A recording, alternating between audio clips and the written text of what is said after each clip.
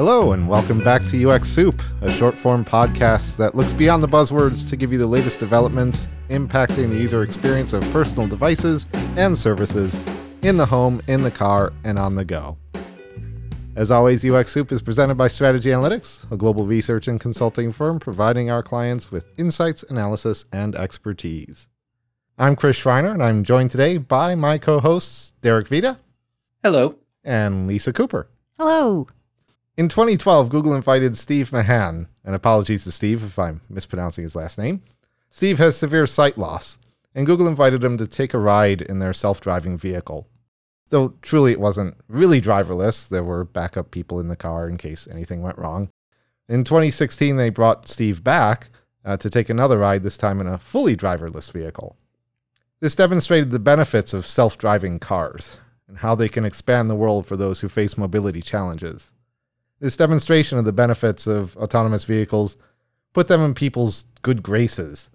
But how well have they delivered on that vision? Are AVs really being designed to help those with mobility challenges? That's what we're going to talk about today.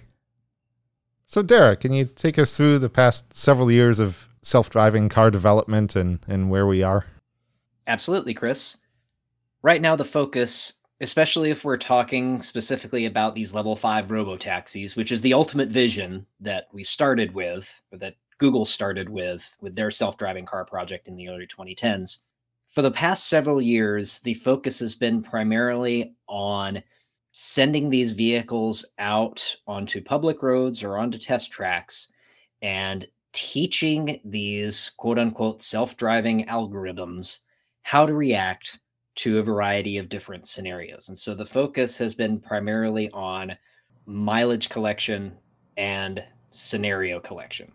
So as we look at the developments over the last 5 or so years, you'll notice that the focus has been primarily on advancing the technology, not necessarily advancing a business case or a human case for it. It's been a very engineering-driven field for the past several years now. So we've been doing a lot of research on people with sight loss and mobility. Earlier podcast episodes had on Martin Ralph from Guide Dogs UK to talk about UX design for those with sight loss. Lisa, could you tell us a bit about the research that we did on that carries over into mobility and self-driving cars? Late last year, we started an initiative where we were looking at the role of technology in the lives of people with sight loss. We conducted these exploratory interviews to figure out where people were using technology at home and on the go. And from that open-ended research, we came across a lot of opportunities for technology to help. We came across a lot of pain points, not only in the home, but also when it came to travel. We spoke in depth about taking a train ride, about bus rides, about ride-hailing, plane rides, as well as just being a pedestrian. And from those discussions, created some experience maps where we got to look at these pain points and these opportunities for technology to help. So ride-hailing would be the closest thing that we would have right now to a robotaxi. What were some of the stories or issues that people with sight loss faced with ride-hailing that would be relevant for self-driving cars? So, for example, one of the biggest pain points were people being denied rides based on the fact that they had a guide dog. So they would hail an Uber or they would request a taxi, and they would either turn up and continue driving once they saw a dog, or they would flat out refuse to take the dog, even though that was against ADA regulations. So they would either have to educate them about ADA requirements, which would either get pushed back, or they may even eventually get a ride, in which case once the driver would see that the dog had shed some hair in the vehicle, because remember, a lot of guide dogs are either retrievers or German shepherds, which tend to shed, they would often get harassed after that drive. So not only were they denied Ubers, and they would have to stand there waiting, who knows how long. I was talking to someone who was denied up to 4 Uber drivers. They just drove away. And they knew that because they had sighted friends looking out for it. So they had to adapt various strategies. They would either have a sighted friend who would hold the Uber or the taxi until they got into it so that this person could not deny them access. Or they had to make this decision whether to disclose that they were blind or visually impaired. Or they would use services like Aira, and Aira is a service for people who are blind or visually impaired that will organize the ride for them and make sure that it's followed through. So that was just one of the many issues that we found that really made it very difficult for people hailing a taxi or an Uber so that they can get to the airport, so they can get to appointments or wherever they needed to go, and actually caused them a great deal of frustration and anxiety. So just to add one more thing, often access was denied based on cultural perceptions of a dog being in the car, or it would be about just the mess that they would leave, and they didn't want that for their vehicle. And the consequence of that often would be they would penalize people with sight loss if they had a guide dog and they did accept the ride, either by charging them a no-show fee or by putting fraudulent charges on their credit card, like cleaning fees. No, it would be about something completely different. It would be, we had to return this item to you. So it would be a fraudulent charge that then they would have to fight after the fact. And what was so disempowering to this group was the lack of consequences often. Nothing would happen afterwards. So something like self-driving vehicles, where there is no driver, it would mitigate all of that. So Lisa, a few years ago, my team at Strategy Analytics conducted some participatory design sessions around transport choice, both now and in the future. And several common factors came up that people tend to use when deciding how to get from A to B.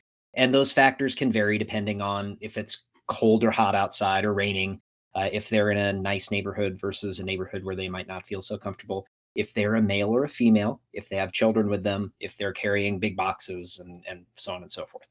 That will determine whether they choose a convenient form of transportation or one that they feel is safest.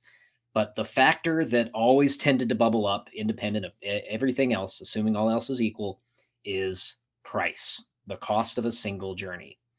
I was wondering if that topic came up at all in your interviews with folks with sight loss about the role of price and how that might affect how they choose to get from A to B. Because, for example, I know for a fact that a Uber trip might be a different price point than, say, a local paratransit trip. Can you speak to that at all?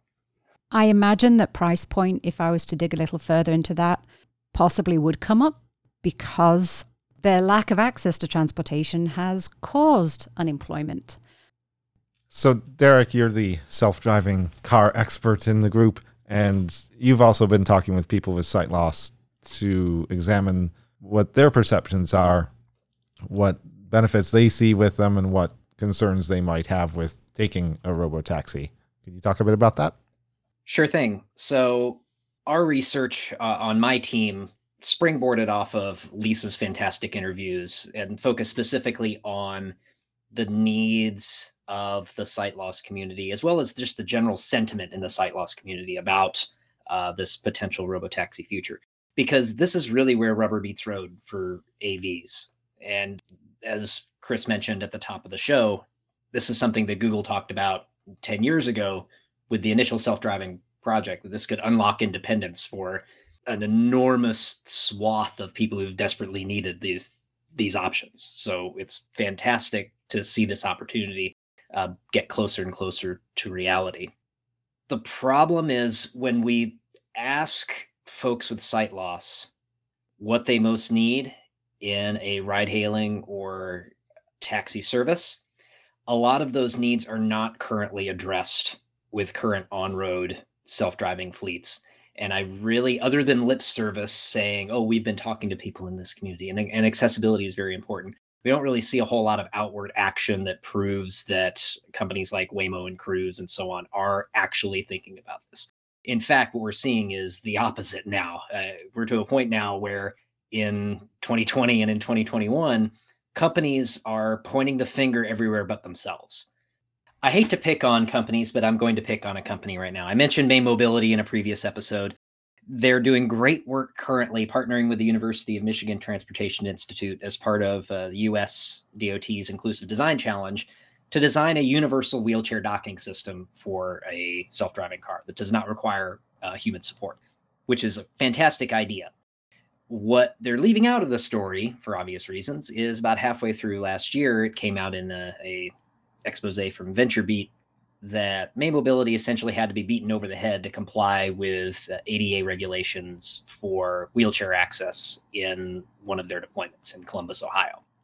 And that's really the norm rather than the exception right now.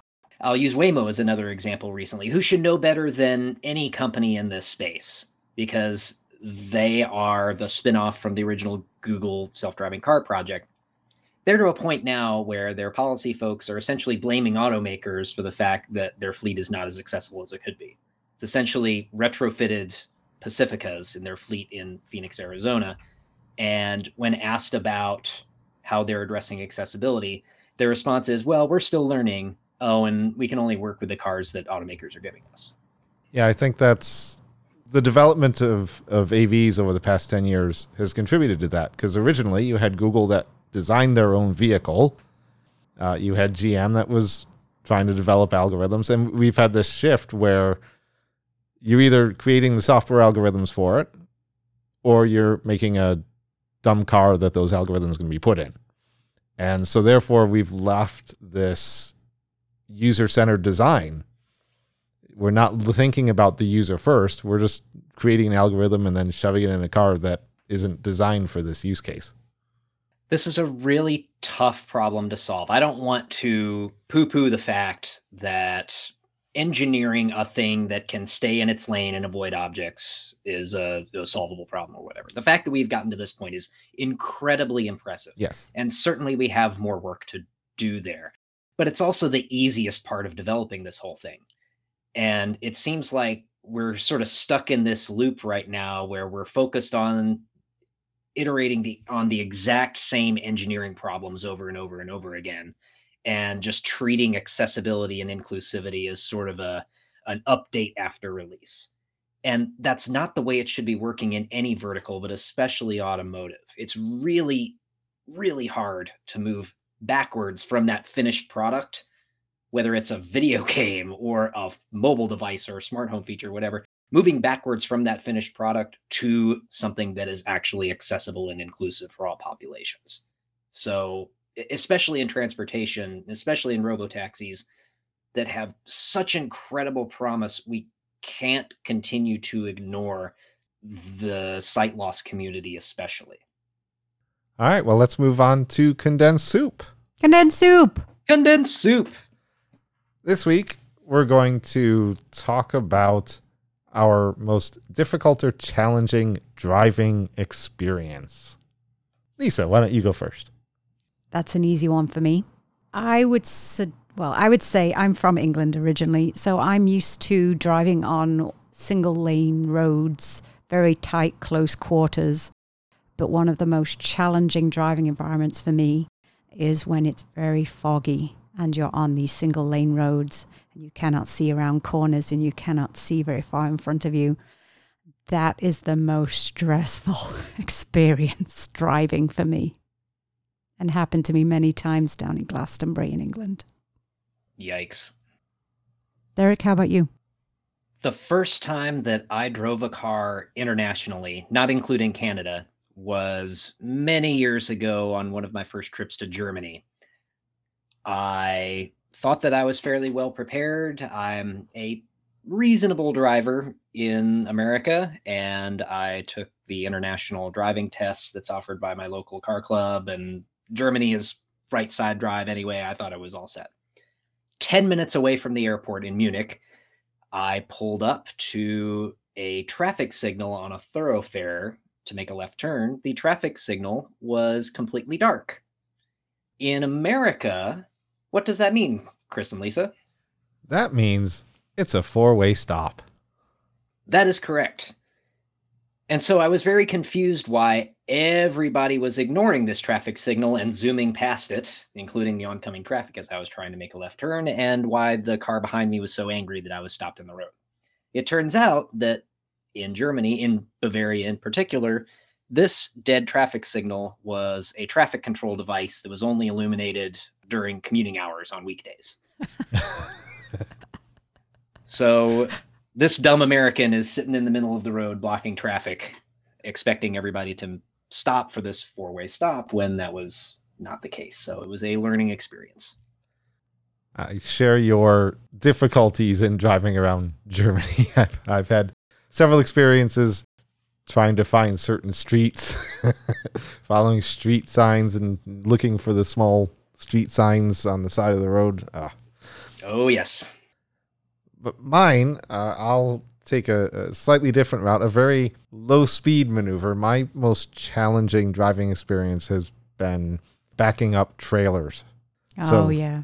Oh, yes. Used to be horse owners, and so we had a big pickup truck, and we'd have the trailer hitched onto the back.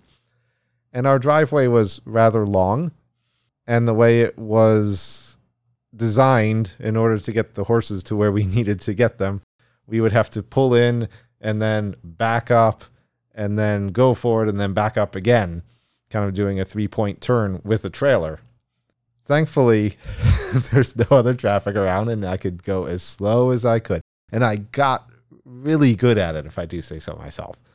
But it is not the easiest thing to do. And I assume you don't have one of those newfangled trucks with the automated trailer steering knob. You know what I'm talking about? No, I do know what you're talking about. I wish I had one of those because that would have made it a lot easier. This was good old-fashioned reversing. Props. You should try driving a canal boat. I crashed one once. Well, there's a delay. Yeah, I don't think I would do well if there were delays in steering. Or if there's someone coming the other way and you're trying to move it and it just doesn't move. Oh, no. A little bit of latency. Well, if you'd like to see our research on self-driving cars or our research series on those with sight loss, or to send us any other questions, you can email us at uxsoup, all one word, at strategyanalytics.com. The show notes on our podcast website, which is ux-soup.com, has links to all of our research, and there you can also connect with each of us on LinkedIn. A reminder that UX Soup is sponsored, as always, by Strategy Analytics.